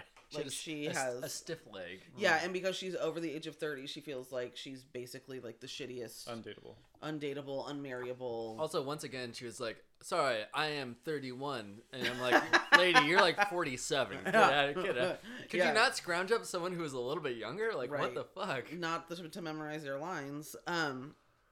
So they meet, and she's being super direct. Like, she's basically treating it like it is an arrangement, which in the U.S. we're like, an arrangement, that's not cool. When it's like, it's a fucking arrangement when you bring someone from another country who's impoverished, and you're like, you're gonna live with me, and I have nothing to offer other than the status of being an American. By the way, I think all marriages are arranged marriages between yourself and your future self, because That's deep, man. You never know. You like, do. You're like... I thought I was the one that said things that make you roll your eyes. No, I also say things that make me roll my eyes. Yeah, especially because you're like about to get married, so... Oh, wait. You're making an arrangement with your future self. Yeah. She's in the room. And she's in the room. Uh-huh. What I think this was like a really tone-deaf portrayal of meeting someone online and bringing them to the U.S. I thought it was not... Well, what's the word when investigated? Probably not. Yeah. Well, no, and it was interesting because there were points where I thought that, and again, this is going to be the same as the first one, where it's like me putting too much Yep. thought into it. But I thought that what the thing that they were trying to say is there was like, oh, she's being very direct and she's calling it what it is that like he needs a caretaker, but he doesn't want to call it a caretaker, so he's getting a mail order bride. But she's like so direct that she's going to call it what it is, and she's like, look, man, like I'll put your catheter in if that's what you want. But yeah, like, she's like, I mean, I guess she's very specific. She's like, I'm gonna take care of you. I'm gonna take care of you. I guess the unspoken thing is he's like, well, kind of want to fuck you eventually. Well, yeah, he wants to be seen as like a sexual man. Yeah. Like, but he doesn't have the vocabulary, I guess, to like say it out loud. That's what he wants. He doesn't. Yeah, and I think that's the one thing I like about the writing for that play is like, he never says it out loud, and she never says it out loud either. And that's the only thing. But it was interesting that she started out as the assertive character, and like, this is what you want. I know what you want. I'm going to give you what you want. Like, let's be upfront about this. I know this dynamic. And then it turned around, and she was the one that was like, I don't know anything. I'm naive. My daughter is over there. Like, I just need money to send back. And like, why didn't you say that in the first place? Because I'm fulfilling this role. Because it went from her believing that they were both fulfilling each other's needs for an arrangement, but what it ends up being is exactly what he wanted, which is that he gets to be the man who is his savior. She's still dependent on him. She becomes totally dependent on him. and financially dependent on him, yeah. And he gets to be like this person that hugs her and is like, hey, it's all going to be all right. And it's like, oh, here we go again. Like, we just need a dude to figure shit out for us. God. It was really I was like, did they like have a theme for these plays? Because they all just ended up being like really offensive about other countries, if not about women. Well, yeah, I was gonna say this. The first one wasn't necessarily other countries, but it was women. So I didn't like the only thing that I thought was great was in the writing of it was that she referred to something as a miracle, which is actually something that occurs in the natural world. That was beautiful. I really like that. So the scene specifically was, she says, I've seen miracles. He says, explain yourself. She says, I sat in a church in the same seat every day. And the reason I sat in that seat is because when the sun rose, the sun shone through the light in the stained glass and it made a rainbow. And he says, you dumb foreigner, rainbows aren't miracles. And she said, shut the hell up, you idiot. I've been to school. I know what a rainbow is. And she'd had this like very specific scientific definition of what the refraction of light is. She's like, Isaac Newton describes it. Right. And I thought that was amazing. And she's yeah. like, but guess what? It's still, and that was the specific lines where he says, Isaac Newton explained it. And she says, yeah, he explained it. He didn't make it. Right. I thought that was great. I like that. I actually didn't like that. I would disagree with that being an interesting thing because I went to Catholic school. Oh. And they used the same logic where they were like, it's a miracle that the blood turns into wine. Yeah, but like, and I would be like, it's not a miracle because A, you made that up, and B, I mean, and it's also like, it's not a miracle that like something can refract light into a rainbow. It literally just is how the world works, which is miraculous. Like, I think that's, you missed the point. Yes, dumb. No, I didn't. Fuck you. No, but that life is miraculous. Right. Exactly. No, light's not miraculous. Light just exists. It's not life, miraculous. like the fact that atoms exist, the fact that grass grows, the fact that the sun is like not burning us, but is actually perfect for creating like an environment. I'm sorry, I went in the sun for like 20 minutes and I got burned today. It's not miraculous. You're not supposed to be alive. I'm a Mexican vampire. It's about finding the holy in the mundane. Holy guacamole. All right, and this has been an episode of the Normal Theater Podcast. And so stacking wood can be a holy experience. Well, no, not that, but something else. That. And, you know, the fact that water turns into ice is amazing. But it's not amazing. It just happens.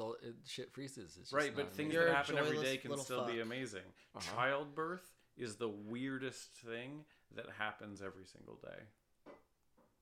It's weird. It's crazy. There's another human life created inside another human. It happens constantly, all the time. In the time it took me to say the words all the time, like 3 babies were born, but it's still weird. It's still crazy, and it's still miraculous. And the fact that a white beam of light can hit a piece of glass and become more different colors is weird. fact that it happens frequently doesn't make it any less What weird. was it about the Insane Clown Posse? What did they say about magnets? Magnets. How do they work? Yep.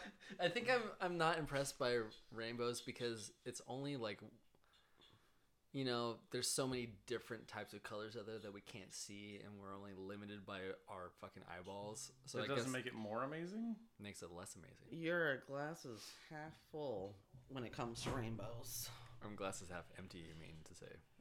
Half full, half empty. Isn't that the same thing? Yeah, that's the question, isn't it? Mm-hmm. So, anyways, I like that part. That was the only thing that I was like, okay, like that's relatable. It isn't based on some fucking ignorant idea of Right, foreigners okay, and yeah. women. And In that sense, in the structure of the play, I agree with you guys. Yeah. That was a good part of the play. it was like the It was only nice part. to hear her say, like, yeah, I'm educated. I'm a human being. I've been to college. Yes. Like, I know Mm-hmm. what light is.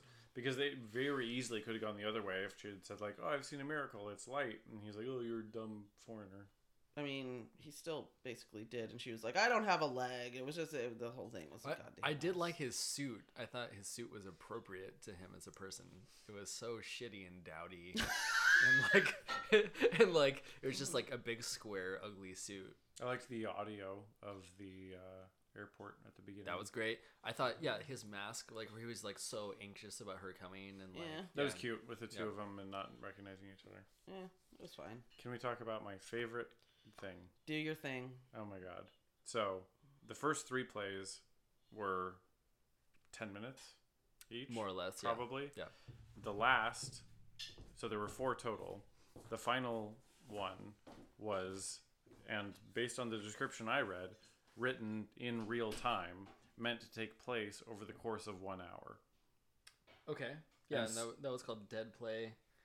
That was written by Tom Stewart and directed by Rhiannon McAfee.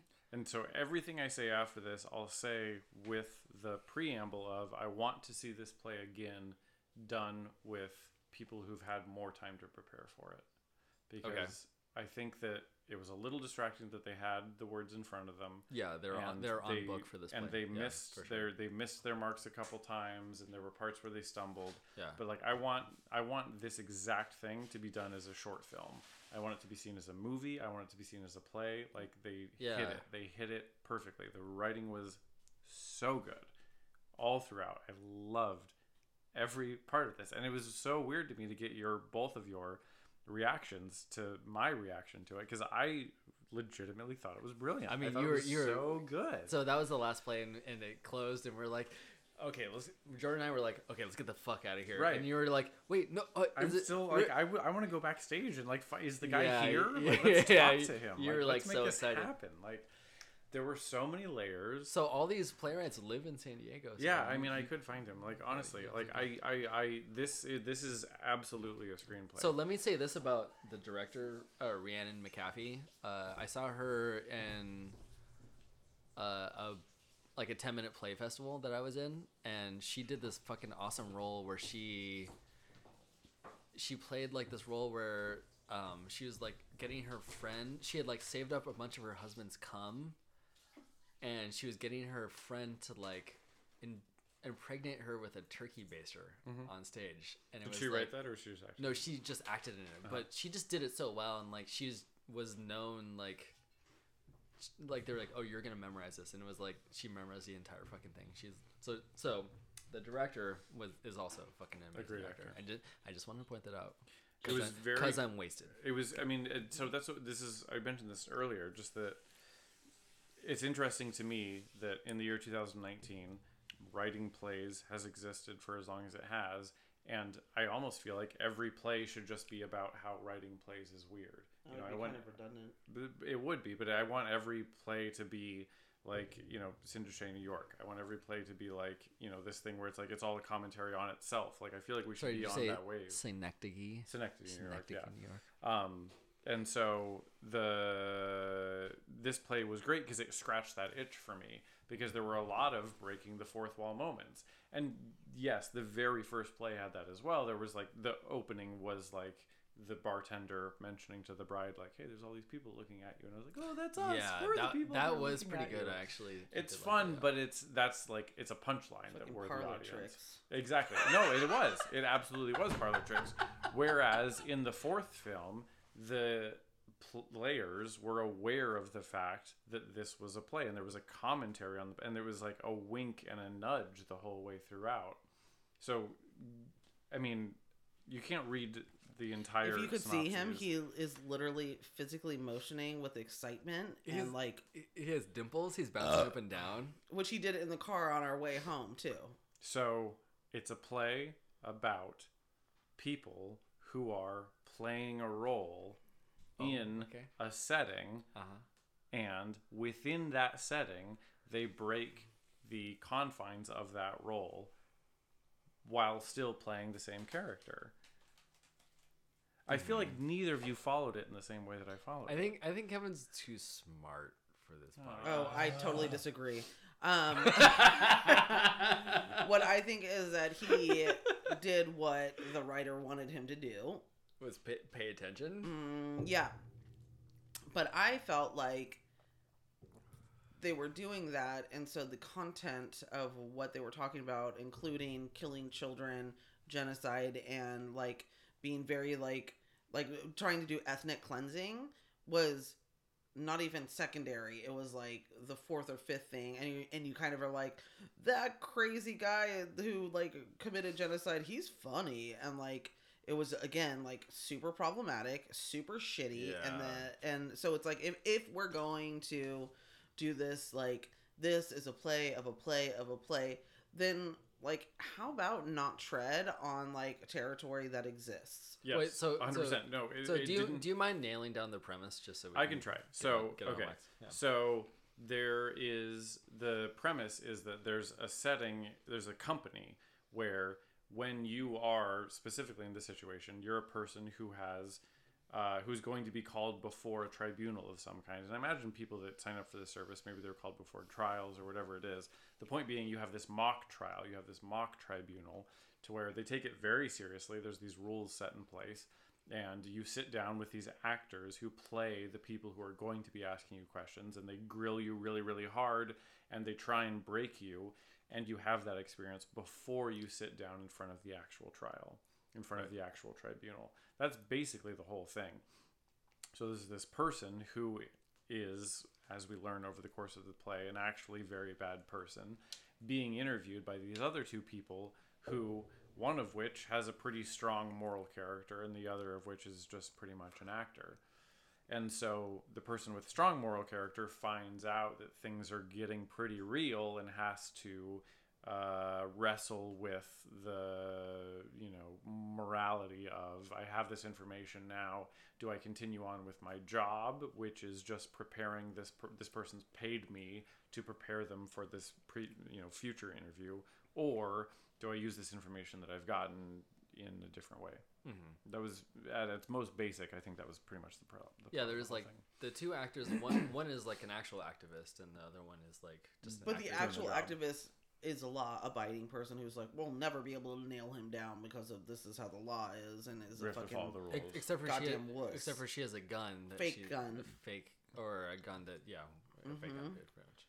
Yeah, so she's flaccid, and then over the course of the play, the dictator is interviewed.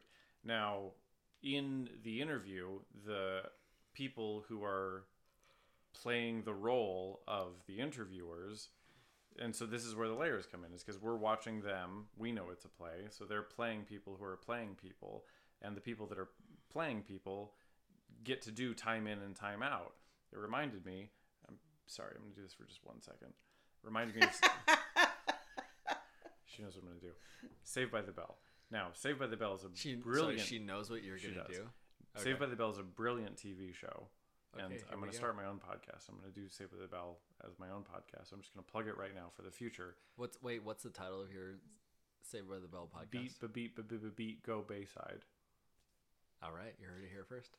So anyway, the timeout thing is employed. So they time out from the play, but they're not timing out from our play. They're timing out from their play. And when they time out from their play, they go to a separate section Oh, excuse me, was that upsetting?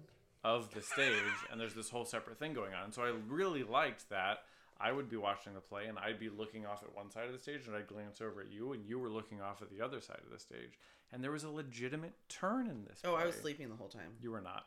There was a I legitimate... could not pay attention to this play. There was a legitimate turn, and like I saw things. I saw little clues being Mm-hmm. planted in the first 2 minutes that 1,000,000% paid off at the end. And I was like, that guy, that coughing that he's doing, that's intentional. That's going to be a thing at the end. And Of course it was intentional. It was overacted. I knew the second he did it, I was like, all right, man, here we go. You knew he was going to be I poisoned fucking by the 100% water? knew he was being poisoned. Yes! No way. Are you fucking nuts? I knew what the goddamn shit was happening. I just thought they should do it better.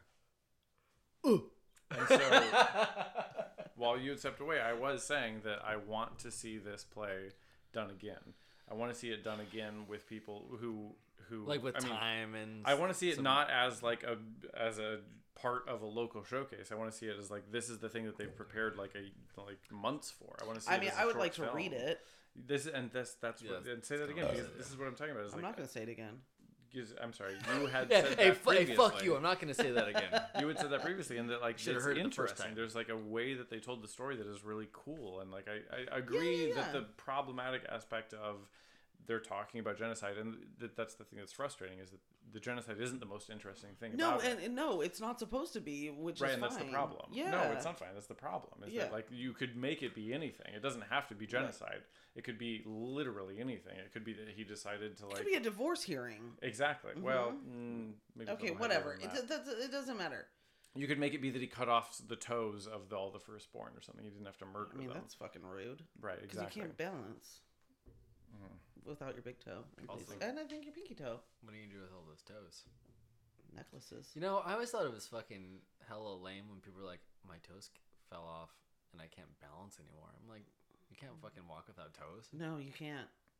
That's you legitimately can't. Like, we're engineered. I'm like, what kind of a pussy are you? You can't walk without toes? Oh, my Walk gosh. a mile in my shoes without toes. Dude, check this shit out. Rachel, where's the knife? Yeah, dude, we're cutting your toes off. So here's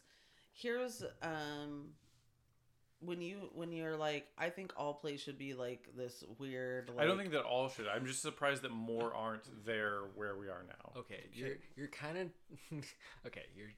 You're turning me around to your perspective. Okay, about not me this because play. you interrupted me.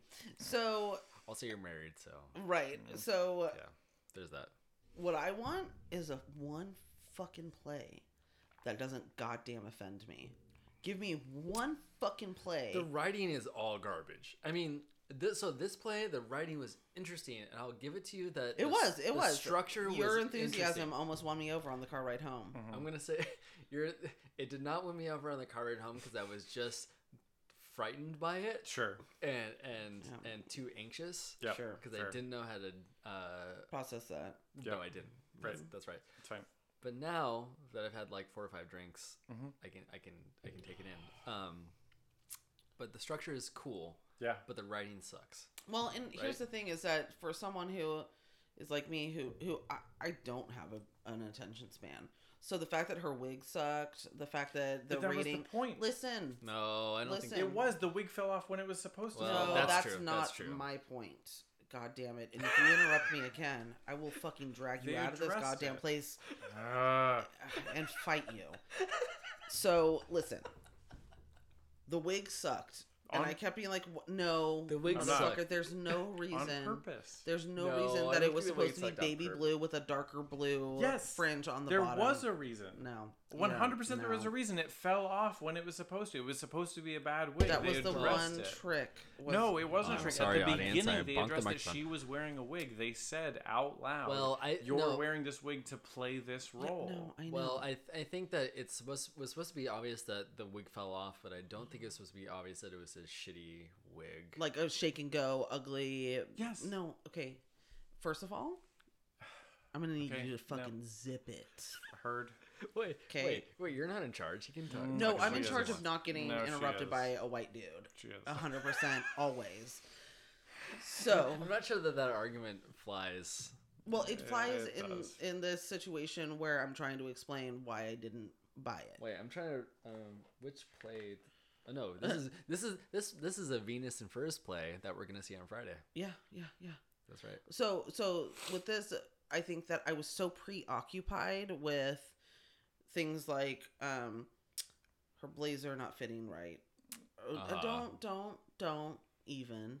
And then with you mean grays? What's yeah, called gray? Yeah, things like that. And then Yeah, the costuming in these. But the other actress places. looked was way put together. The reading was really hard because they did keep messing up their lines, and I have a really hard time with paying attention, and I have a really hard time with suspension of disbelief. So that like fully took me out of it. So it inevitably made me critique it differently. I mean, yeah, the character Toby White, played by Opie Hadlock. Wait, I'm sorry. Is his name Opie? As in like from the Andy Griffith Show? I'm sorry. His first name is O.P. Like letters O.P. Op. Sorry. Op Hadlock. Yeah, he kept on fucking it up. Yeah, but he had great body language. I wanted him to great body language. Yeah, and I wanted him to be better at it because I was like, your body language is great, man. His voice is good. I mean, also I didn't believe. I mean, dude is like 67 years old, and he's like, my daughter's in fucking my daughter's play. My 6-year-old daughter. No, I believe that. I'm like, they can still swim, man. You're you know. It was not. Sorry, I'm sorry. Yeah, but I'm sorry. I don't mean to be ageist, but there was too many fucking old people in this whole night. But I wonder. Okay, first of all, we're going to see old people act tomorrow, and I'm not amazing. sick of it. So tomorrow we're gonna go to the North Park Vaudeville Theater and Candy Shop, and we're gonna go see, what is it called, Kevin? The improv. Old people doing improv. That's exactly what it's called. and I just want to say that your enthusiasm is appreciated. No, get out of here. Kevin found this show because he's the new host of the Normal Theater Podcast. Welcome to the host show. Anyways. The host show. That's what it's actually called now. It's called the host show. You heard it from Bud. He's not drunk at all. It's just the host show. It's fine. I thought that Darcy Harmon did a great job. I know. Darcy was in the Dead Play, and she did a great job. And she has also appeared in North Park Vaudeville, and that's where the old people... In as much as she was forced to, like, do yoga for, like, 45 minutes? Yeah, she did great. It enthusiastically. Yeah, sure. The reason the blazer fit the way it fit was because of the role that she was playing. And I'm so glad you were there to give them this credit that I will never give to anything, really. But, like, I was really excited that someone, like, was so pumped. Kevin really liked it a lot. Really liked it, and you were so happy. And that made me, like, that's the effort, right? Is, like, so, like, when I do something creative, like, my effort, like, the best fucking feeling is when someone is like, holy shit, and like there's a moment of being moved, right? And I do hope for everyone, even though I don't prefer the theater arts to being flogged. I think you do now. Yeah, go for it. I think it's really important for people who are being creative to also be able to be effective, and like the fact that you had that enthusiasm, like I'm fucking stoked for them that they like did what they set out to do, which was made someone like believe it and get happy and be impacted and be like, that was fucking awesome. I think that was probably the most impactful experience. I think you probably had the most impactful experience of anyone else in the audience for that play. Because I think the guy behind me was kind of loud. He might have enjoyed it and was chuckling his ass off about it, but I think that like if you were, I mean, you literally were like, I'm gonna write. Yeah, you got seriously. stoked. Well, and it's so frustrating because like I follow like a lot of writers on different forms of social media, and so I see things, and so I keep thinking like, to be meta is like not even meta anymore, and like we're like supposed to be past annoying, that, right? Exactly, and that's just annoying. But like the way that they did it was so fun, and like and I mentioned this in the car, but like so we saw the first 3 plays, which I feel like almost all of them had people doing bad Slavic accents Yes. the whole way They through. all did, yeah. But in that fourth play, they talked about accents openly, and they were like, "Hey, these accents are bad," and they referenced specifically the Oceans franchise and how Don you loved Cheadle that. played a character who did a very bad moved accent. I And know, they Kevin kept mentioned- on talking about this, and I was like, I don't know what you're talking about, and I don't care. the Robin don't Hood, care. the Robin Hood films. Okay, the Sure. Robin Hood reference Yeah. is cute. Yes, and how in the first 20 minutes of that film he's doing a British accent, and then it's not that accent anymore. But I mean, you it's a could also bad mention accent. Braveheart. There's like a million. Yeah. Yes, exactly. There's a lot of. I mean, I would say that James Steinberg, who played the president, Callis. Yeah. Callis. Yes. Yeah, his accent was great. His This is accent what I was said this at the beginning. He probably held the that best- accent all throughout. probably the best accent of anyone. Yes, you laughed at me when I said that previously. Oh, I just do that to keep you in Yeah, your that's place. true. She I'm does. sorry, it's not. I'm abusive, and I hate theater. But I loved his accent throughout. I thought he did a great job. I thought that, and so my point is, so they reference, this guy's and this great. is what was so fun, is that they reference the Oceans franchise, and within the Oceans franchise, there's this whole thing about how, like, there's these guys, they steal a thing, and you think it's a pretty straightforward movie, but then you get to the end, and it's like, oh, it wasn't what you thought it was. There's this turn. And the play was the same way, where you think it's one thing, and you think it's going to be straightforward. It's a play about these people interviewing this guy, but then there's these layers, and there's these cameras, and like the audio is turned off, and the audio is turned on, and like these people who I you wish think are the the people that are supposed podcast to could be. show your interpretive dance movements to the explanation. Wait, of all I of think this. he just did YMCA. No, he YMCA. fully did a YMCA, like, shifting around. And also, what people don't realize, like, I don't have a huge reaction to what's happening here because I live with him. But I will be in the other room, and he's watching, I think last night was Deadpool. Not Deadpool, but Deadpool 2. And then before that Deadpool was 2, Godzilla. But he was I think it was while you were watching Godzilla. Godzilla versus King Ghidorah, the 1992 version. He's obviously drunk. He was like, But he's so good. He He's was like- so much better than I am. oh yeah, He's he's drinking better than too. anyone. He can speak. But he was like, nice. no, It's oh nice. no, what? So and I in can hear Godzilla him versus in the King other Ghidorah, room. the 1992 version, there's this great scene where they travel back to the past where Godzilla was first born, and these two American actors are playing Japanese, and it's hilarious. But they watch. Not at It's all. very funny. And so there's this alien craft that crashes down into the island, and one American turns to the other one. He's like, "Should we report this?" And the guy's like, "No, no one will ever believe of us. Don't talk about the aliens. And the only person you should ever tell is your son, Mr. Spielberg." Right, Wait. and so he believed he was that they were giving a nod to Spielberg. They obviously were. It was like this Japanese film where they knew that Steven I'm just Spielberg wondering if was they're an- like, what's an American last name? They're like, Spielberg. And No, I'm like, okay. that was clearly Steven Yeah, okay. Spielberg. Okay, the next time we do this with Kevin, we're gonna film it. We have to.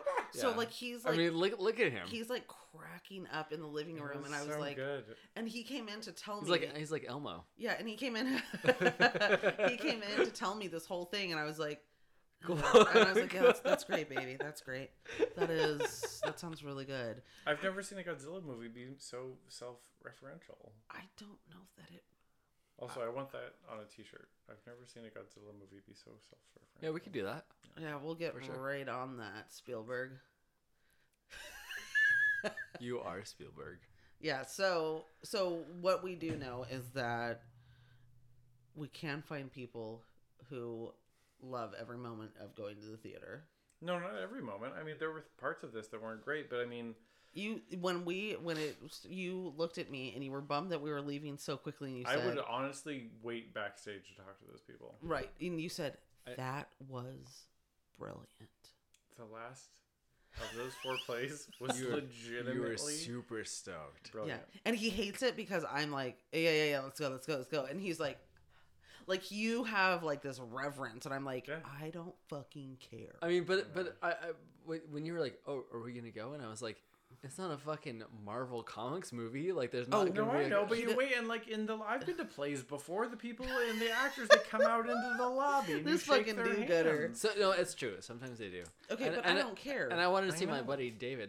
Sure. Okay, But- but here's the thing. But then again, at that point, my neck was cramping up and I needed to drink fucking whiskey. he and get on the believes that mic. you should sit through all of the fucking credits at the end of movies to give like the people who worked on even like the lighting and stuff credit. So like even when there isn't, he like sits through the whole thing and it's like, man, Why do they have credits?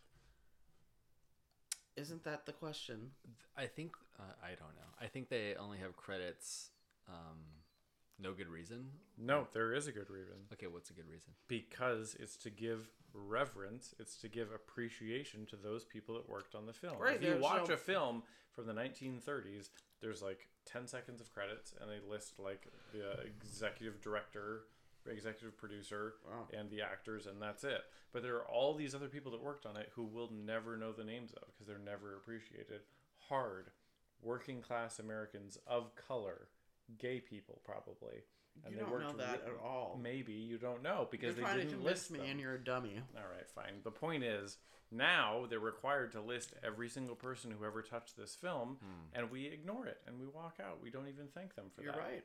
I'm gonna And keep the doing only it. way to do that, the only tiny way we have to do that, is to sit down for literally 30 seconds, It's a minute actually and a like half. at least 5 minutes. You It's not 5 minutes. I think the only way to do that is to Venmo them like 50 cents. Yeah, There but that's you not go. going to happen. But the point is, you just sit down and you watch the names go across, and you look at the different names, and you see the different roles, and you're like, wow, So I have there- reverence for these people. There's like an eye roll. Like that I wasn't don't. an eye I roll. have no reference for it. I mean, Jordan They got paid. didn't roll her eyes. Actually, like one of her eyes closed and the other stayed open. It was That's how she insane. rolls. Because I'm her like, eyes. you fucking. They got paid. They're fine. Yeah, they're fine. They're not I'm- fine. Those like the Oh, the, they don't the do grip, all the like he time. got. I mean, also they're working in Hollywood, which creates like horrible, like understandings of. I guarantee they're making more money than me, and I don't feel bad. Yeah, they further like horrible narratives about how people are in the world that are like completely Yeah, I Um, mean, you inaccurate. right. You have. I guess I'm talking shit about Hollywood and how Hollywood describes our lives and how that makes us girls say worse it. I people. believe you. Yeah. Yeah, All I have to say is Disney. I love Disneyland. Yeah, careful with that. But no, No, Disney's fucking horrible. it is, and I've chosen to ignore that. What, like, and- how has Disney treated the women of our culture? Terrible, Oh, right? no, yeah, no, totally. But it's one of those things where I'm like, but just, Do you have enough whiskey? I'm fine. but it serves me, and I Oh still god, we drink like this it. whole bottle of whiskey. Jesus Christ, It's a tiny bottle. It's not that small. it's a giant bottle. That's what she said. So we went to Vaughn's on Adams Avenue tonight, and we all bought whiskey. Can we and get snacks sponsored together. by Vaughn's? Now he is a part of this Well, that would be- podcast. Okay. You know what? It's driving me insane. Kevin is the new podcast host. Yeah. Don't give me that responsibility. But here's the thing: is that I was like, if I ever do a podcast, I would let him edit it. But Dude, that's what fucking Rachel said. Rachel's like, I want to be the podcast editor. Yeah, we need to edit a little bit, but we're so. Oh, what are you funny. trying to say about my editing prowess, huh? But because you give us way too much credit for the things we say because they're really funny and cute because we love ourselves. That's but I also know that I can't give him that kind of control in things because he like really like he like makes everything perfect and That's crisp. what I say about when Rachel's like, I want to edit your podcast. I'm like, no, it's all right. That's all Yeah, right, I'm it's like, all you know what? Let's just like, if it feels good, do it. Fucking, let's ride this till the wheels come off. I have a bone to pick with Instagram followers. Zach Morris of Saved by the Bell is actually a demigod sent to Earth in order to learn more Kevin's about drunk. the culture of Earth. I agree. Yeah. I agree. Tune in to Beat But Beat But But Beat Go Bayside. Yeah. So I have to give a ton of credit to the fair sex right here, my lovely What Kevin. the fuck? My husband, for doing this with me. I love that we're redefining the fairer sex as the husbands. I mean, Husbands he's are- much kinder, softer, and nicer than I am, and fairer. Yeah. You're ruining this isn't funny. You're ruining the magic. No. It's funnier if you're mean to me. No. No, I have to. Well, I mean to you all the time. It's fine, but I have to thank you I bet for that's doing the this case. with me because I know that I don't let you interrupt me. And that I make fun of your happiness and enthusiasm and joy. That's true. She hates when I'm happy. So I have to thank my husband for doing this with me. Kevin, do you have anything final else to say thoughts, about like Jerry final Springer. thoughts about this play event tonight? When in the course of human events, it becomes necessary for one peoples to distance itself from another. He's fucking doing it. I got so close. That's all I have. No, do it. Keep going. No, I know. Keep I doing know. it. I used to have it. I've memorized pi to the 100th digit. Get it out of here with your pie. No, you're doing it. You're going. Okay. Okay, here we go. 3.1415153926535897932384626433832795. No, fuck, I'm too drunk. No, I want the monologue. 3.1415965358979323846264338327952896. Nope, I can't get it. I'm sorry. Edit this out. Wow, I that's used to be so better at it. disappointing. I know. 3.141596535897932384626433832795. Faye. He walks through our house doing things like this. Yeah, it's all right. 4971693937512 And there's a dent there and a dent there. 974944592384620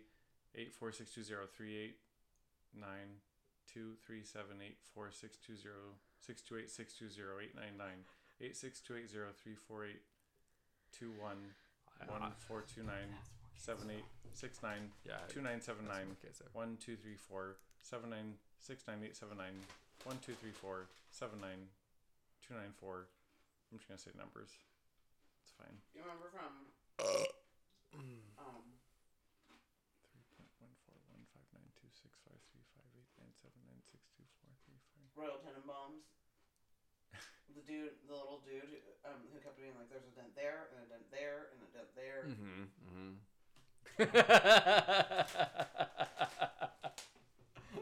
Uh-huh. 3.14159265358979323846264338327994 28841971693993751 2891. Which has nothing to do with theater. Well, math has to do with everything. And on that note, let's close it. I have nothing to say. 3.141596538979323846264338. I'll be doing this our whole way home. This has been another episode of the Normal Theater Podcast. 3.141592653979323846264338327950 Kevin Jordan, thank you so much for coming on the podcast. 3.14159265358979323846264338327950 I feel like there's a demon in him. Satanic.